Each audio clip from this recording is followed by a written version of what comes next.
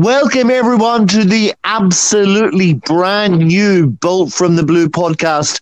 And it's not a very happy one. You'll remember the last one that we did when we did a little review where we had a couple of losses, we had a win. But this time, I think, Bernard, I read somewhere that this was the first time that City had taken two losses on the bounce for about 8 years. Is that right? Can that be true? Is that 2015? Yeah, Premier League, two on the trot. Obviously, we discussed. I think we discussed the Wolves one last time, didn't we? Bolt from the Blue. We did. But a little bit depressing. But it's not really, is it? It's quite amazing in theory. I mean, obviously, no need to panic. We've only got Brighton at home next, so we won't make it 3, surely. Well, guys, let's start off by introducing the guys. As you know, this is the Bull from the Blue podcast, and our two guys are Ray. First of all, Ray, doing absolutely amazing on his YouTube channel, which you can check out. But Ray, how are you doing? What's been going on in your world for the last couple of days? I'm all right, mate. I'm trying to recover from my latest trip to Ireland and Northern Ireland. Because it was like 3,000 miles in 2 weeks now for our American. You realise, of course, that Larne are now in the semi-final of the County Antrim Shield. I've not looked at that, mate. At the time I was there, I had slightly bigger fish to fry. I mean, 3,000 miles from our American listeners is probably a couple of days driving for them, but for 2 weeks driving around Ireland and Northern Ireland, I probably averaged about 5 hours a day driving. So you're back home, Ray? I'm back home until next Friday, and then I'm off to Germany. Talk about long driving. That's about 800 miles one way that I'm going to do. So that's going to be a bit of fun, and then back for a little while. Talk about football for a little while, and now I'm back. There's no footy. It's all international stuff. So I'm back whilst the international stuff is on, and I'm going away when the football starts again. Great time. Well, guys, let's also welcome our number 2 guy, or equally number 1 guy, is Bernard Janine. He's the guy that's got that channel on YouTube that reviews all the movies, all the TV channels, and things like that. He also does a wee bit about Man City as well, if you check that out. But how are you doing, Bernard? I've been looking at your blog. You're doing some very interesting Manchester City history things. How are you doing? How's your last couple of days been? I just want to apologise to Cole Palmer. I've been doing something on Cole Palmer for a little while since he left us. And of course, sadly, with Mr. Francis Lee sadly passing away, obviously Cole Palmer's been put to one side. So literally for the last, since obviously the day after the sad news of Mr. Lee, I've been working on a little thing for him. But of course, that takes priority, obviously, over Mr. Cole Palmer. So I'm keeping myself busy. As I say, I don't have an international break because I've got lots of history stuff to do. So lots of stuff coming out. Well, guys, we are going to get into this game against Arsenal, but I do think that it is incumbent upon us to say a few words about Francis Lee. Now, Ray and I, we are kind of a similar age. I think Francis Lee's best days were a little bit before we were born, Ray, and a little bit after. But Ray, tell me something. Give me some of your ideas about Francis Lee. Well, yeah, he was before our time, but he was a lovely bloke. I mean, I'll only tell you about the one interaction that I can remember with him. I might have seen him a couple of times at games, after games, but there was one meeting I had back in 2019 in the November of 2019, and I can't remember the game. I think we just battered somebody. He was with his wife and a couple of one or two lady friends, and I think he'd had a couple of halves, and he was in a good mood. And we had a picture, and I had a little word with him and said, "Look, we want to do a podcast on the Bolt from the Blue about the Franny Lee years." would you be interested? Could we get you involved? And he was right up for it. And he said, I think he said, now, what did he say? I'm going away on holiday for the winter.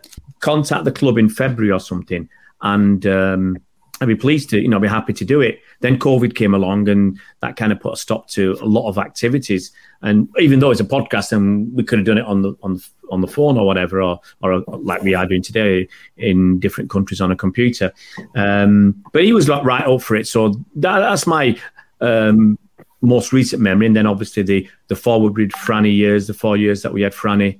Was it 4 years? Of struggle that we had Franny when he appointed his mate. Well, he says it wasn't his mate. Was it Alan Ball? He appointed him. What a success that was. So that's kind of what clouds my memory, because those are the years I can remember Franny Lee. He left City before, I was only about 4 years old, I think, when he left City. So, I don't remember his playing days at City. You'd have to ask Bernard about that. But it's a lovely bloke from my experience, from my interaction with him. Yeah, from all concerned, he was a very lovely man. I think Bernard knows a little bit more. I actually had to ask my dad a little bit about Franny Lee because I was too young for it. But he just described him as in this way. He said he didn't look like a footballer at all. He looked like a rugby player. My dad said, but he had a powerful shot. He was aggressive. He was very direct. And I think we obviously, guys, if you've looked at the BFTB archives, you can see that we did a series on him.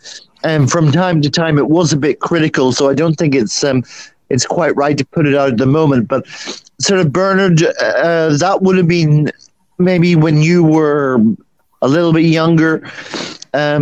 You would have remembered him much better, I think. Yeah, I always when I look back at highlights of games, I always try and find myself in the Platt Lane, when obviously late 60s, just into the early 70s, because obviously a lot of goals were scored that end. So every time I see something replayed or watch an old game back, and Franny and Bell and some of the elite, of course, I always try and find myself, but I never do. I never quite manage to spot myself because I always just sit behind the goal, so I must be there somewhere. But it all happens far too fast. Can you recognise it by your bald head? No, not. Yeah, no, Bernard, did you have a big haircut back then? Yeah, I was pretty hairy with me. I probably had my Parker on most of the time with my big hood up, my woolly hood, because it was never warm. I don't ever, very rarely warm. The odd game at the start of the season, it was warm. But what a guy! I mean, it's a lovely bloke, as Ray said. We only ever sort of had a few words with him while he was a horse race trainer. We went to one of his. I put some money on one of his nags as he told me to, and he lost. So three-legged one. I never forgive him for that. But there you go. Well, that's the only time. But as a kid, I would have got his autograph, of course, coming out of that car park near the main stand. They used to park the cars on that little car park, and then the players used to walk through over to the players' entrance at the side of that little dodgy door it used to be in the old days that they used to walk. So I would have got his autograph and stuff when I was a kid, but so that was the only time. But it's just a genuine guy, as I say, and I think he bit off more than he could chew when he came back, of course. But he remains a hero, even because his intentions were always the best intentions, and like us, he would have been as happy when this takeover came and when the old Sheik came in and we started winning things. Because despite his dalliance with Bolton and Derby, he was always remained a City fan, I think, as well. Well, guys, the Bolt from the Blue podcast salutes Franny Lee. We absolutely appreciate his legacy. But we've got to get on to Arsenal, guys. Arsenal. And I made a joke in the last podcast, if you remember. I was wondering whether Ray would go dancing down outside the Arsenal stadium. And it didn't quite work out this way. Guys, let's talk about the lineup first of all, Bernard, because it was a little bit strange. I was a little bit confused about Rico Lewis. What did you think about the lineup for this game? I got 10 right, so I don't know why you were confused. I think it was pretty much set. It was pretty much, I think, me and Ray Like probably in midfield though, Bernard, though? Yeah. I mean, I think me and Ray had sort of sussed that out on a preview show we did, and obviously in my little preview. The only difference I had was I had Stones in. I thought he'd be fit enough, but obviously Gvardiol stepping in was no big surprise. It was only going to ever be a Kanji or Gvardiol to replace Stones in my 11. So, yeah, I think most of us sort of went for that team that Pep put out, and we thought it'd do the job. Well, guys, as you know, I'm the stupid one, so I'm going to ask Ray to explain why was it uncontroversial to play Rico Lewis in midfield? Because he's a great player. As simple as that. Pep said he's one of the best he's ever trained, and this is the press conference after the midweek game, was it against Leipzig? He said he was one of the best he's ever trained, and the way he finds the pockets, finds the spaces, and he mentioned that he's trained one of the best in Barcelona, Messi. That's high praise. And you've got to remember, Pep has also trained Xavi, Iniesta, David Silva, Yaya Toure, Sergio Aguero, Kevin De Bruyne, Ilkay Gundogan. So all these players, and he's putting Rico Lewis up. And to be honest, I joke with Bernard that after all this praise, he's going to probably drop him now, as he did with Doku. But so with all this praise, the fact that Rico looks pretty comfortable, he still makes mistakes. You've got to remember he's only 18 years old. But all his attributes and the high praise from Pep led both Bernard and myself thinking that he would start in midfield. I actually thought he'd start alongside Kovacic as just in front of the back four, but Pep played him a bit further forward than that. And that, I think that just shows his flexibility and versatility and how he's got the potential to be at City, a top player at City for many, many years to come. Mm-hmm. Okay, Bernard, apart from that selection, was there anything else that surprised you or you wanted to comment on, or was everything very much standard? Yeah, I mean, obviously Kovacic didn't really deserve the start because he was abysmal against Wolves, but obviously Pep didn't have a lot of option, did he, to put him in, and I think... Calvin Phillips. Sorry? Calvin Phillips. What about him? You said he had his way. What? I mean, we did say we have talked about it. We did say that the way we played, obviously in hindsight, you may as well have stuck Phillips in because at least he would have had that DM and he might have been able to play a normal sort of formation rather than how we did play tactically, etc. So we did say we may as well put Phillips in and get beat as not put Phillips in and get beat. What was the difference? But that was hindsight. But of course. It wasn't. I mean, that was the best team. That was the best team he had available. If Stones wasn't fully fit to start the game, then that was probably the best team he had available. And I don't think there was too much people complaining about it. Yeah, I'm going to say. All right, we had. Sorry, I'm going to agree with Bernard. I think it was probably one of the best sides we could put out. When it was, the team was released. Thought fantastic. It's the best side that we could put out. You could argue a little bit for Doku or even less for Grealish, but I thought it was a cracking side. I can't believe any City fan would have complained about that 11, and surely it was good enough to compete and possibly beat Arsenal.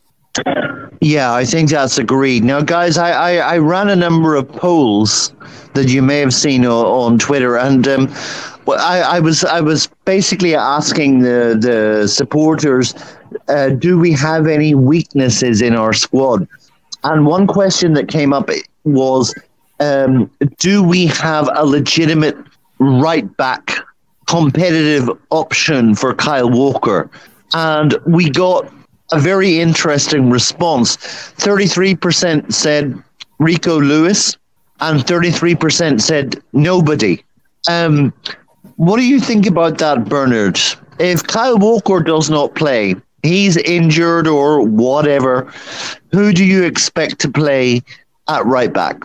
Well, I don't think he worries too much about that position, does he, as such? I mean, if Walker plays, is he a dedicated right back? I mean, we've got Lewis, we've got Stonesy, of course, who's played that position, and he just accepts, we don't play a back four anyway. When do we ever play a back four? So, Kanji might shuttle across. I don't think he's too worried, Pep, the way I'm worried, because we do at the moment, we have to score at least 2 goals to win games at the moment, because clean sheets are very few and far between. But I think Lewis is your obvious choice, and Lewis then moves into midfield when he plays right back. So it's no big deal. Like Walker moves up the pitch, moves as an attacking option. So I think that's, it's not a problem because we've got Lewis and we've got Stones. So for me, it's not a real problem. Yeah, I mean, we're absolutely massed at left back, aren't we? Because we can play Guardiola there, we can play Ake there, we can play Sergio Gomez there. We can play. If it's back in the day, if it was back in the old days, and we were playing 4-3-3 or 4-4-2, I'd worry, but it's not how we play, so it doesn't really matter. Like left back, it doesn't really matter that much as long as we've got certain key players at the back that can play at the back. We're all right. Yeah, Ray. The other poll I put up, the more controversial one, was why do you think that Erling Haaland can't hit a barn door with a banjo at the moment? And I did get a lot of responses to that, and the majority of them, Ray, were saying he's just not getting the service. No. The other one was he's being unlucky. The other option I offered people was it's second season syndrome. No. And the final option I offered was people have worked him out. Now, he seems to be getting very, very close to goal. He's hitting the bar. He's hitting the post. He's going just wide. What is going on, Ray, in your opinion, with Erling Haaland? There's a lot going on. There is the issue where he's not getting... In the last couple of games, he's certainly not had much service. His XG, his expected goals, kind of indicates that. The last game, it was 0.00. I think the one before that, it was something like 0.03 or something. So he's not getting, in the last couple of games, he's not... At least he didn't miss any, did he, against Arsenal? 100% record of not missing. But so that's one issue. He's not getting good, clear-cut chances in the last couple of games. That's, you're not getting a chance, then you're going to struggle to score goals. I think that's pretty obvious. So that's one issue. I think another issue is I'm not buying that he's unlucky. Where's he been unlucky? He's got an open goal to hit and he hits it wide. Where's the unluckiness in that? You're unlucky if you have a great shot and like the keeper makes a fingertip save or something like that, where it's requiring excellent skill from the opposition. Or it takes a deflection and goes wide. Yeah, that's it. So, missing open goals, sorry, that's not unlucky. Lack of confidence, arrogance, laziness, you could argue bits and pieces of things. I said it last season, I think he lacked, at a point when he wasn't scoring for a few games, he lacked confidence because his shooting was poor. It really was. And people will turn around and say he scored 8 goals in 8 games in the league. What you're on about, you idiots. You're bald-headed, this and that. We'll get some abuse for this. But it's true. Yes, he's a flat-track bully at times. He is. He scored a couple of goals here. He scored 3 goals against Fulham when we were tonking them. He scores a penalty, So there is some of that. The exceptional goals that he was scoring last season, we really haven't seen them this season, where he's sticking out that telescopic leg and hooking a ball in from that he has no right to get to. And it's not just from KDB passes. He's not getting, I don't think, enough quality through balls. That's one of the reasons is KDB. Amongst everything else, so it's his own fault because he could, honestly, you look at the goals he's missed, he could have had 15 goals easily this season. He's missed bundles of goals, absolute bundles of very, very good chances. But also, the way we were set up on Sunday against Arsenal didn't really play to any of his strengths. We played very narrow. There was very little creativity coming from the middle. And then we played narrow up front. So we were not getting great crosses in behind the defence for Haaland to run onto, or for him to using his physical presence. He's 6'4", 6'5" to get on the end of to head, or use his reach to get there. We weren't doing any of that. So what chances has the poor bugger got? He's got very little chance. We weren't creating for him.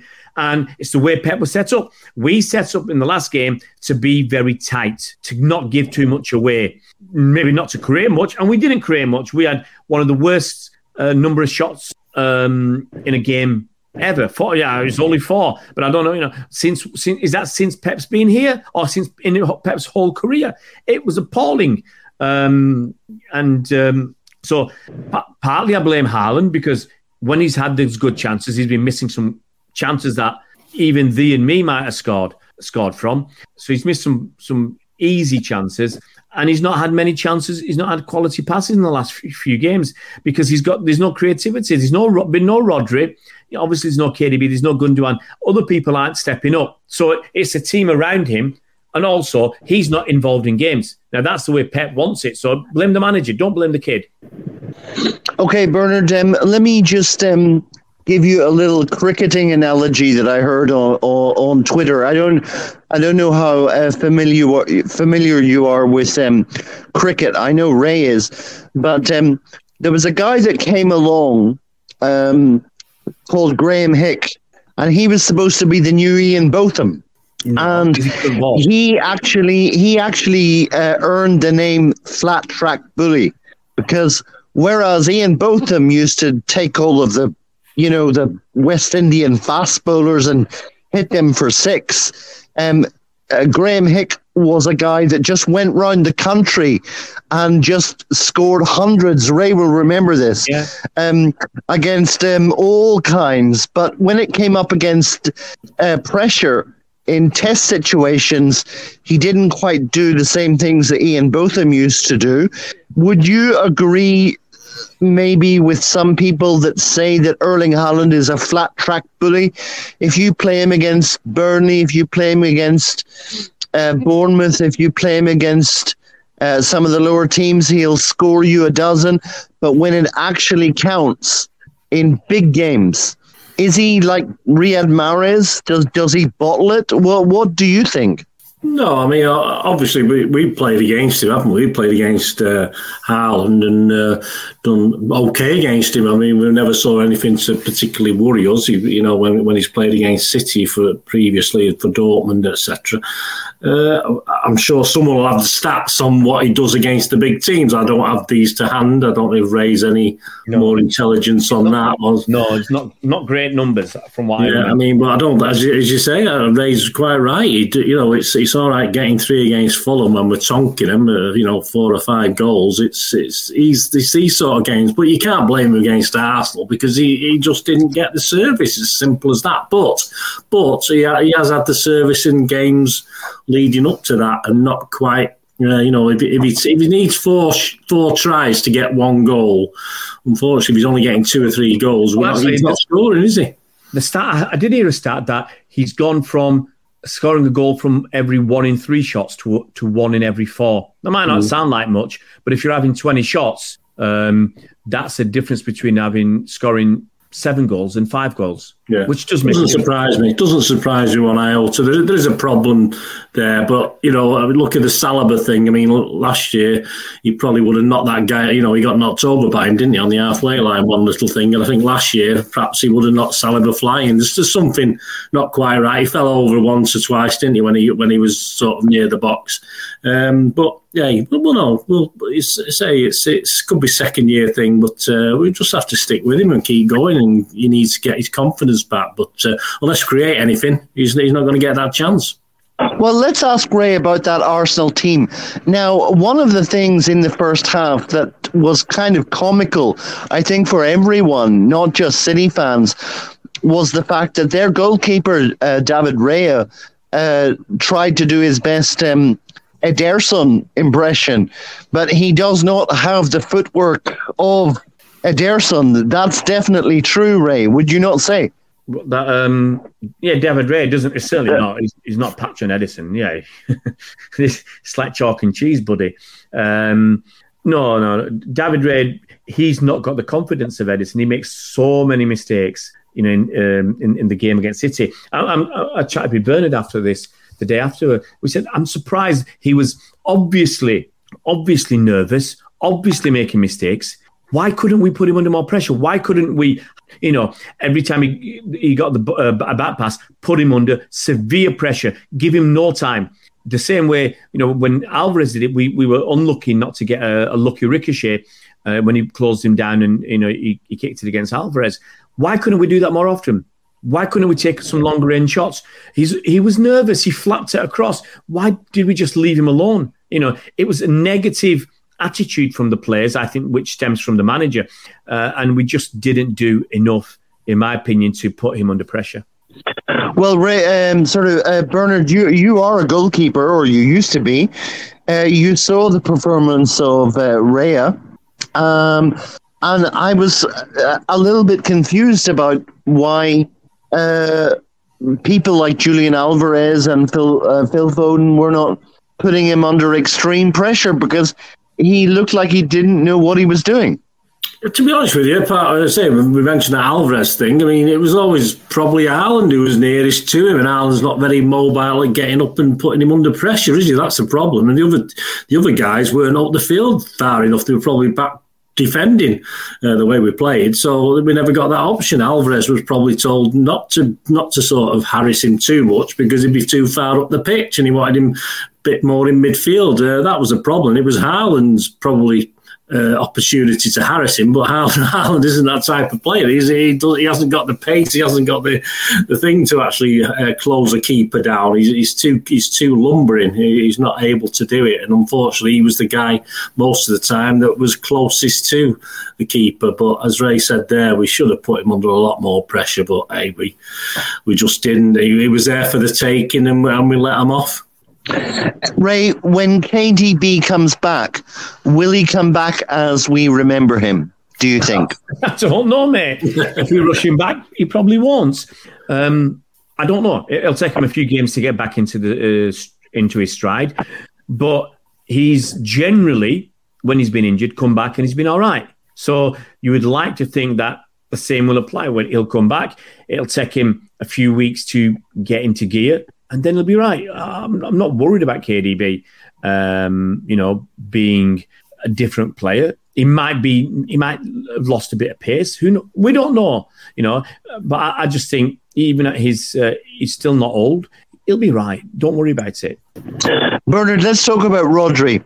Now, a lot of City fans were thinking, well, okay, so we've lost Rodri for a few games, but hey, we've got Mateus Nunes, we've got Kovacic, and we've got Calvin Phillips.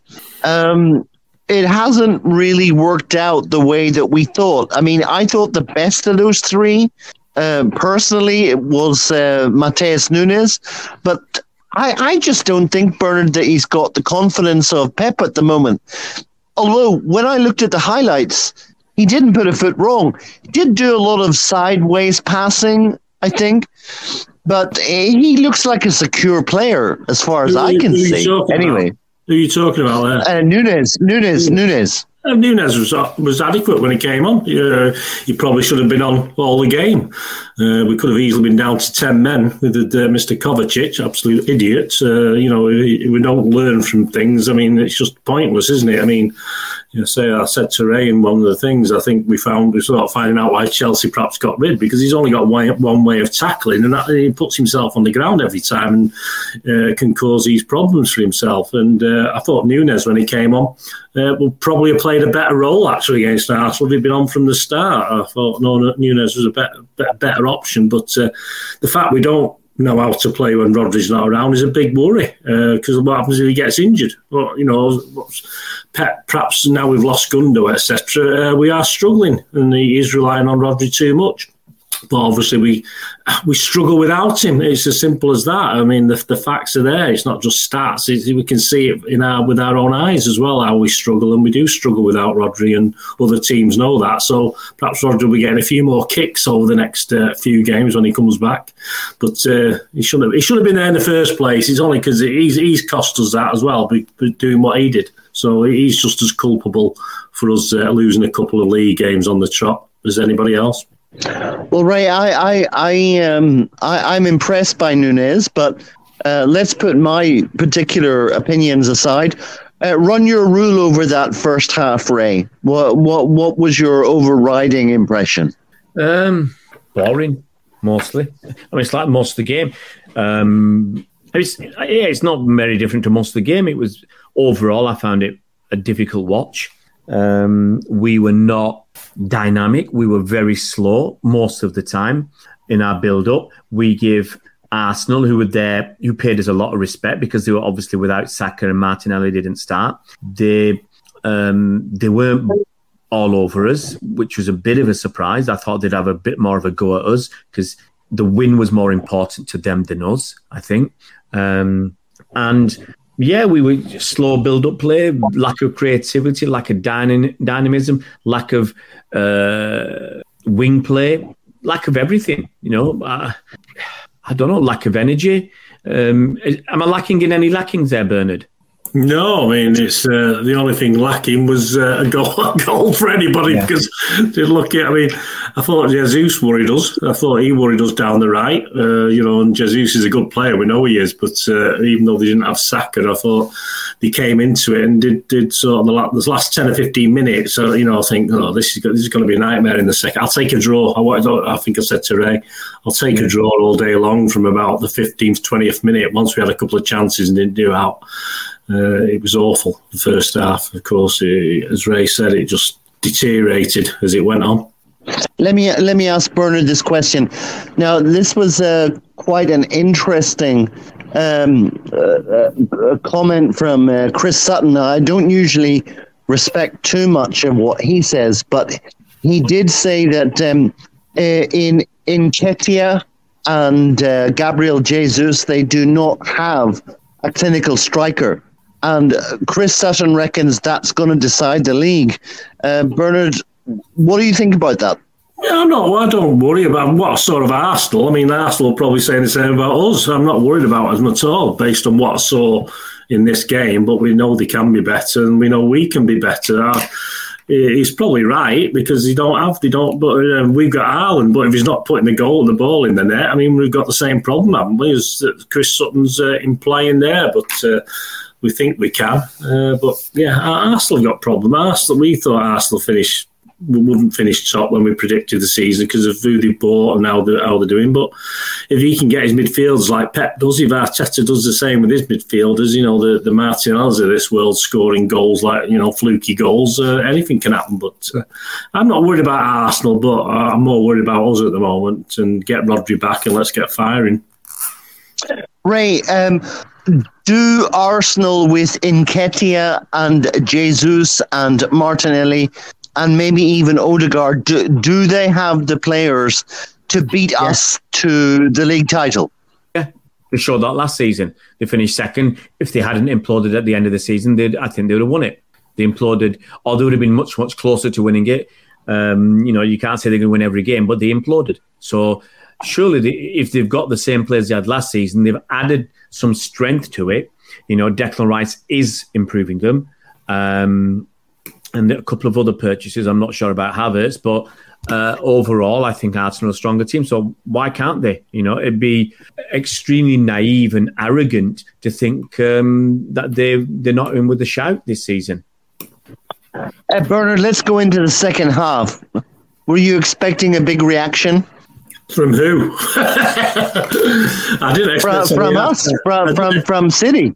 Yeah, I mean, I didn't expect any half-time changes. I thought Kovacic would have been hooked, but obviously not, because he sort of kept. Pep was quite sure that he wasn't going to commit any more fouls. I don't think any of us were, but at that point in time. But I think once he took the plunge, I think Arsenal were braver. I think Arteta was braver, putting Martinelli straight in, and you saw an immediate change, didn't you? Certainly for 10 or 15 minutes, and then it sort of went all into what the first half was again. So once he didn't get that breakthrough the first 10, 15 minutes, you could see Arsenal were happy with the draw and City were happy with the draw throughout this match. So there was, it's going to be a hard watch, that second half. Ray Kovacic is a very interesting player. I mean, he's obviously a highly decorated player. He's won pretty much everything in the game.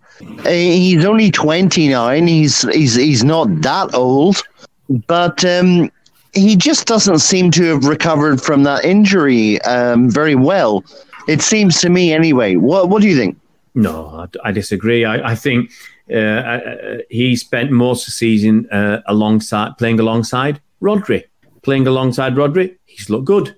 Very, very good. Because Rodri is doing what Rodri does and what no one else can do, as we've seen.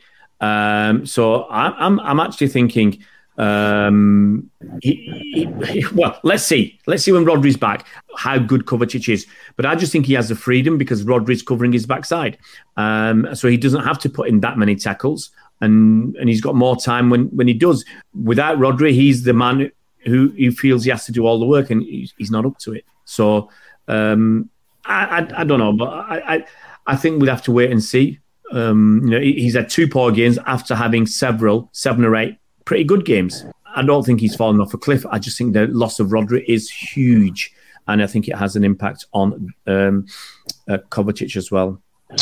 Ray, is that sorry, Bernard, is that overrated? I mean, every single man jack of anyone on social media is attributing our losses to the loss of Rodri. Is he that important in your view? Has it been that pivotal? Well, it's just the position he plays, isn't it? It's Pep's little baby, isn't it? That's the position that, we used to joke about him, didn't we? That he couldn't turn in a turning circle. I think and now everyone's saying that he's the main man. Listen, if someone gets hyped up like that, other people mentally start believing it. Other clubs, other players, they start believing this. There's an aura about Rodri at the moment, and it's a good thing to have. And of course, so all these little faults, and he does have faults. He's not perfect by any means. Misplaced passes and stuff like this in games. There's an aura now, and he's got it. It's as simple as that. Same way Ferner used to have it, and we thought, who the hell can replace Ferner? And it's unfortunately, if he's not there, the teams aren't as worried then. They get stuck in, and perhaps it's not as obvious. But yeah, I mean, Rodri is just, everyone reckons, certainly City fans, and I think most opponents' fans would want him as their DM if they play that sort of tactic, which a lot of teams try and play anyway. But I was quite impressed with Rice, I must admit, on Sunday. I thought Declan Rice had a pretty good game for overall a poor game. Here's something I'm going to chuck this in, Mike. Sorry, we're looking at it and saying, well, a lot of people are blaming Rodri for all this. Where's Pep? What about Pep? Because Pep cannot adequately cover for Rodri. Like, look, if we argue there's no one else in the world like Rodri, okay, and there isn't. He's the best miles, okay, by miles. That's what we're arguing. Why haven't we got an adequate replacement? Pep must have had, surely, Pep and Cheeky. Look, they've had a lot of great decisions, but we can say they made some bad ones. If Pep's not trusting Phillips, well, who bought Phillips? Cheeky and Pep. Surely Pep had a say. Maybe, you can't, as I said, you're allowed to get something wrong. But in the summer, we went out and bought Kovacic and Nunez. We got Kovacic and Nunez. So, are they covering for Rodri? If we knew, which we did, that we didn't want Phillips, we were happy to sell him or send him out on loan, then we knew we didn't have a replacement for Rodri. So surely we should have got somebody. So, the fact that we didn't have Rodri, then you're asking Pep to earn his corn. But Ray, here's the question. If you buy someone as good as Rodri, is he going to be satisfied to sit on the bench? No, you're not going to buy somebody as good as Rodri. We know that. Or, we saw with Declan Rice. Declan Rice didn't have the balls to take on Rodri because Declan Rice knew he couldn't compete with Rodri. All this rubbish about Declan Rice wants to play for Arsenal and blah, blah, blah, and stay in London, blah, blah, blah. The bottom line is Declan Rice didn't want to be on the bench, in my opinion, because Rodri just cleans the floor with him. Yes, I agree as well that somebody else would of almost equal standing to Rodri wouldn't want to be on the bench, but wouldn't they want to say, actually, and challenge themselves and say, I'm better than Rodri, I'll push him out. That's how you get, how some players get to be, basically to replace superstars. It's like Alvarez has got to be looking at Haaland and says, I can push him out. I can be better than him. I can play up top. I have to show that. Alvarez isn't going to be content being a second string. So we can't get somebody of equal presence to Rodri. We should have got somebody else who would have had the potential to be to maybe get as good as Rodri, or at least had the current ability to be 80% or 90% of a Rodri. Kovacic is miles off that. Nunez isn't that. And Phillips certainly isn't that. So why have we ended up without plan B? And that's what Pep's got to come up with. Pep has to come up with a plan B. Same as Haaland's not scoring for Toffee. So where's our plan B? Our plan B is let's take some other people off and leave Haaland on and still not create for him. I'm jumping back to that, but, we're pointing the finger at Pep. He took Alvarez off. Hang on. Why don't you're doing the same thing again and again and again, and it's not working. Take Haaland off, put Alvarez up top and see what difference that makes. Put somebody else on, Grealish or whoever, and play with a false nine. Why couldn't we have done something different? So, I'm going to say, I'm not going to put a lot of blame on Kovacic or whoever. I'm going to say Pep. It's up to Pep. He's paid the big bucks. He's done such a wonderful job for us over so many years. But I want to call it out and say, on this occasion, the last 2 games especially, he's got it wrong, and badly wrong, and it's cost us in both games. All right, let me go over to Bernard for a controversial question, because Pep did admit that there is an interview. I've actually got it right here on my phone, where Pep says that Declan Rice would not have been satisfied with being a substitute for Rodri. That's pretty much what he would have been. I don't think anyone would agree with that, would disagree with that. But Bernard, one of the things that the Guardian writers were saying, I think it was Jonathan Wilson, some of his friends, were saying that Calvin Phillips is dead at Man City. So they're talking about Liverpool, they're talking about Everton, they're even talking about Aston Villa. Is that true, Bernard? Is Calvin Phillips' Man City career pretty much over? It looks that way, but I mean, obviously things can change. But if he's not going to put him in, and like I say, we lost at Arsenal, we lost at Wolves. What difference would it have made for Pep to have faith in him and use him? But obviously he's not got the faith to put him in. So if he's not, Pep isn't willing to put him in his position that he was bought for, what is the point? Because he can't play anywhere else. So what is the point of him being there? Ray, stick your neck out. Is Calvin Phillips' Man City career finished? Well, Pep said so, if you read between the lines. And we've seen it. As Pep Bernard said, he couldn't get a start against Wolves. He couldn't, and after a poor display against Wolves, he couldn't get a start against Arsenal. But Ray, the guy hasn't got a run in the team. Yeah, but he will not get a run in the team because Pep doesn't trust him. I said it last season. He wouldn't drop Rodri and give him a rest, even though he's burning Rodri out. And he basically said, I do not trust him. That's it. So, and the other things Pep said, he's a lovely lad. Well, what does that mean? He's a lovely lad. If that's the best thing you can say about somebody, he works hard and he's a lovely lad, it tells you there's nothing there. There's nothing there for Calvin. It's a shame, but that's the truth. All right, lads, let's go on to the goal. Obviously, it was 86 minutes. It was looking like I'm pretty sure Bernard would tell you it was looking for all the world like a draw. I would challenge Bernard to but 4 minutes from the end, we had a deflected goal from Nathan Ake. What do you say, Bernard? Bad luck? Well, it was, but at least Arsenal were getting in and around the box to get a shot, weren't they? We weren't. We'd give up. We'd give up even having a go. We even give up, with 4 minutes left after they scored the goal. All right, they celebrated for about 3 minutes. We only got 4 minutes extra time, which is another joke, because obviously they've knocked all this extra time on the head, haven't they, injury time. Substitutes was 8, I think, in the second half, wasn't there? So the 4 minutes was ridiculous. But we wouldn't have scored anyway, because we didn't even look, we still tapped it around. We were a goal down. let's just throw caution to the wind and just go for it, guys. Put Edison up front, do something, because we lost the game and we didn't show any interest. But at least Arsenal, when they scored, at least they had people in and around the box, and they had a guy. Even if Walker had a shot from 30 yards, I might forgive him, because at least it's a shot. And all Martinelli did, I think Edison would have probably coped with it because he was aiming for that top corner, of course. I think Edison was already moving where the ball was going to go, so I don't think it would have been a goal. And you get a bit of luck, but at least they had men in and around the box to have a ping. What did we do? Absolutely sod all for most of that second half. And of course, when it comes to it, we had 8 minutes to pull it round. Well, probably about 6 minutes once he celebrated and we got the injury time. But did we, for 5 minutes, Hail Marys, but we didn't even do that. So all credit to Arsenal. At least they got men in the box and had a go. We did now, even though they didn't deserve to win it, they probably did a little bit more than we did. Ray, do you agree with that? Was it bad luck, or as Bernard says, they deserved it for at least their efforts? Well, we didn't deserve to win. Let's put it that way.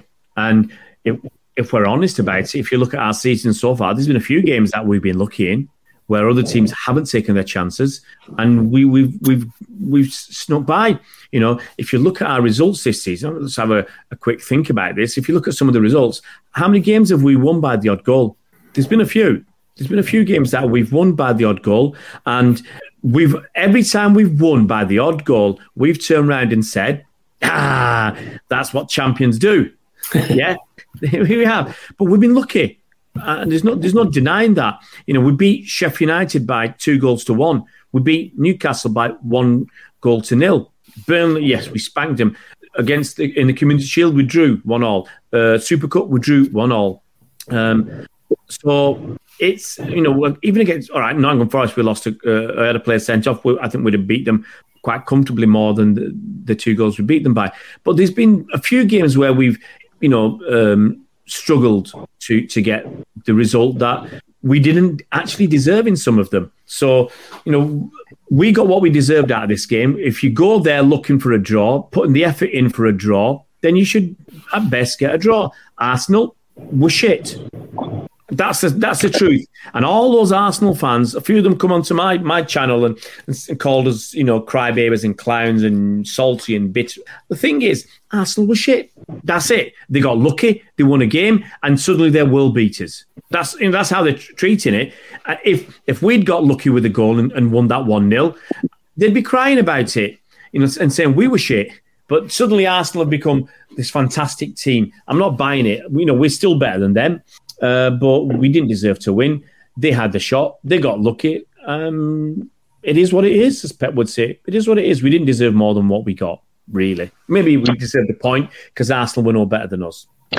So, Bernard, let's summarise, shall we? A few key missing players.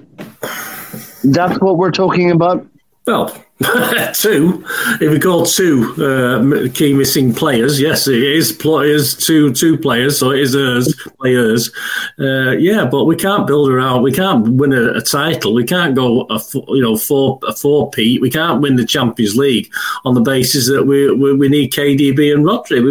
We've got to perhaps be a little bit better than that. And some of these guys who we thought hit the ground running, we're going to have to see a little bit more, aren't we? And I say I'm not overly unimpressed with Nunes. I'm not overly unimpressed with Doku. Kovacic has a bit of work to do now, as Ray said. As soon as he's back next to Rodri, he might look like a superstar again. But yeah, we can't win a league with relying on KDB and Rodri. We have to be, we should at worst have beat Wolves and drawn with Arsenal with that team we've got. And we've let ourselves down, and Pep's let us down, the team let themselves down, and they've let us down because we should have been capable of going into this international break on still on top of that league. And now we've given people like Tottenham and Arsenal hope again, and we've got to come back firing because we've got some big games, and we've got to prove that we're capable of doing this, and we are the team that Ray and you and I all think we are, but we're going to have to do a lot better than we have the last couple of games. Big question for Ray here.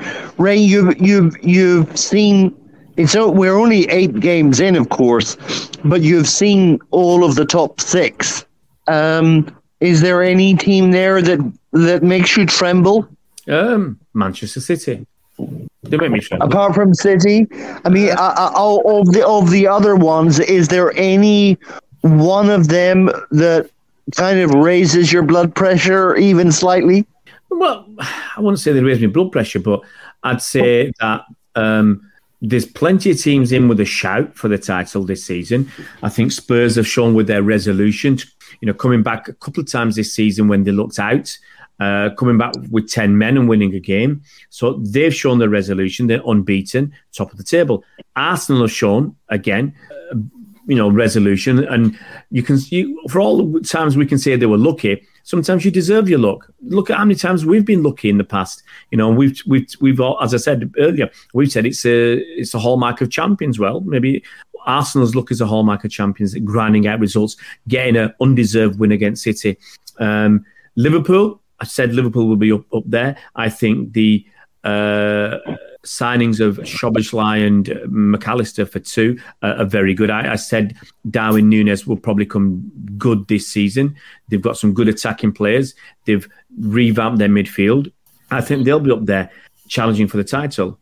I think Aston Villa and Brighton, whilst they might not be challenging for the title, they'll have a big say in the title because they're good teams and they'll be taking points off the teams in the top 4.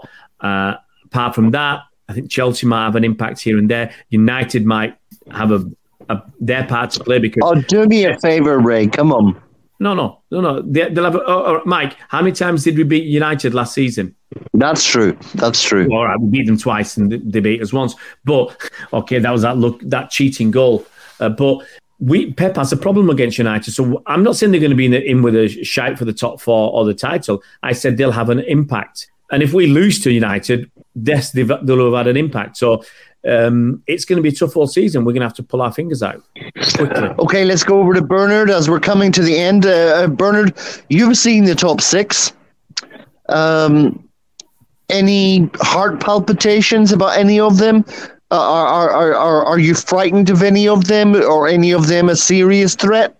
I'm not worried about them as long as we play as we should be playing. I tell you what, we will know by early December, won't we? Because we've got Brighton, United, Chelsea, Liverpool, Tottenham, Aston Villa. There you go. There's Bournemouth's in there as well. But that will by early December, mate. We'll know exactly how we stand as a team and whether we're going to go on. I don't worry about any of those teams, but we're going to have to prove it on the pitch. It's as simple as that. And as I say, those next, they're all the next games coming up, including Bournemouth in the middle of those, which is probably the easier one. So, we'll know. It won't be long. We won't have long to wait to know whether this City team is capable of sort of almost reaching the heights of last season, which was fantastic. Of course it was. But we will know very, very quickly, guys, I'm afraid. We'll know one way or the other by mid-December. All right, guys, we're nearly finished now, but let's ask Ray. Ray, you've seen the other results of the other games. Was there anything that piqued your fancy, or anything that surprised you, or anything that you were impressed by? Nah, not really. I mean, I also said Spurs coming to win with 10 men. Liverpool, you could argue, obviously, people have talked about the bad refereeing decision, possibly costing them, and then finish with 9 men and then losing. That was a bit unlucky. But United coming luckily, but there's nothing major there. Arsenal won, Spurs won, Liverpool unfortunate to lose, Brighton doing all right, and who's the other one? Villa as well. So nothing. No Newcastle will still come good. Yeah, Newcastle will come good. Everton winning, that surprised me. Okay, Bernard, what's next for Man City? Well, Brighton next, so let's get that done. Then it's young boys, and then it's, of course, the derby, isn't it? So, as I say, it's just the start of a very busy couple of months, and a very important couple of months for City, because we need to progress in the Champions League as well and put that to bed as soon as we can. So, Brighton next. So at least we're at home, so let's kick off. Let's one game at a time, and let's stuff them. Will you be going to that game, Bernard? Home, yeah, Brighton. I'll go to all the home games. Yeah, that's no problem. I'm nothing. I'm nothing planned away at the moment. They're all beyond my realms of ticket points at the moment. Ray, do Brighton have any fears for you at all? No. Look, they're a good side, but we've got to win. Simple as that. I've got to say we've got to come out fighting. We should have everybody fit, hopefully, and we just got to come out fighting. We've got to win. Well, guys, we did see the second half appearance of John Stones. We're nearly finished now, Bernard. Does he seem like he's pretty much back in the mix? Yeah, he is. But we know John Stones will be injured again in a few weeks, so that's how it is. We have to accept it. It's fact, isn't it? We can't. He's not going to play from now till the end of the season because he's going to get injured again. Simple as that. But while he's there, we'll make use of him. All right. Well, guys, let's finish off now. Just before we do that, we always have this little section called AOB. Any other business, guys? Is there anything that crossed your fancy that you want to talk about, or are we done? We're done, mate, aren't we? I think we're done. Let City do the talking for us when we come back. Okay, that'll do for me, guys. You have been listening to Ray. Let's have Ray's final thoughts. Yeah, we're just going to come back fighting again. We can't take any more losses. Three losses in the last 4 games is pretty poor. We weren't worried about the League Cup, but the league games are disappointing. And Pep's going to have to stop sitting on his thumb and pull his thumb out of his backside and do some coaching. No, it's true. Who else do you want to blame? Point the finger. He's the manager. All right. Let's have Bernard's final thoughts and then we'll finish off. Yeah, just echo what Ray said. Hey, listen, it's not the end of the world. Of course, it'll be. We'll do it as soon as he comes back. We'll be fine. It's absolutely we'll beat Brighton. Calvin Phillips will be the DM for that game, and we'll go on from there. But no, we're not worried, are we? Let's face it. Pep will sort it. He's a genius. He'll sort it out. Well, let's finish off here, guys. Thank you very much for listening, and we'll be back with you after the next game. So until then, as usual, have one of us, and up the Blues. Up the Super Blues. Up the Blues. Up the Super Blues.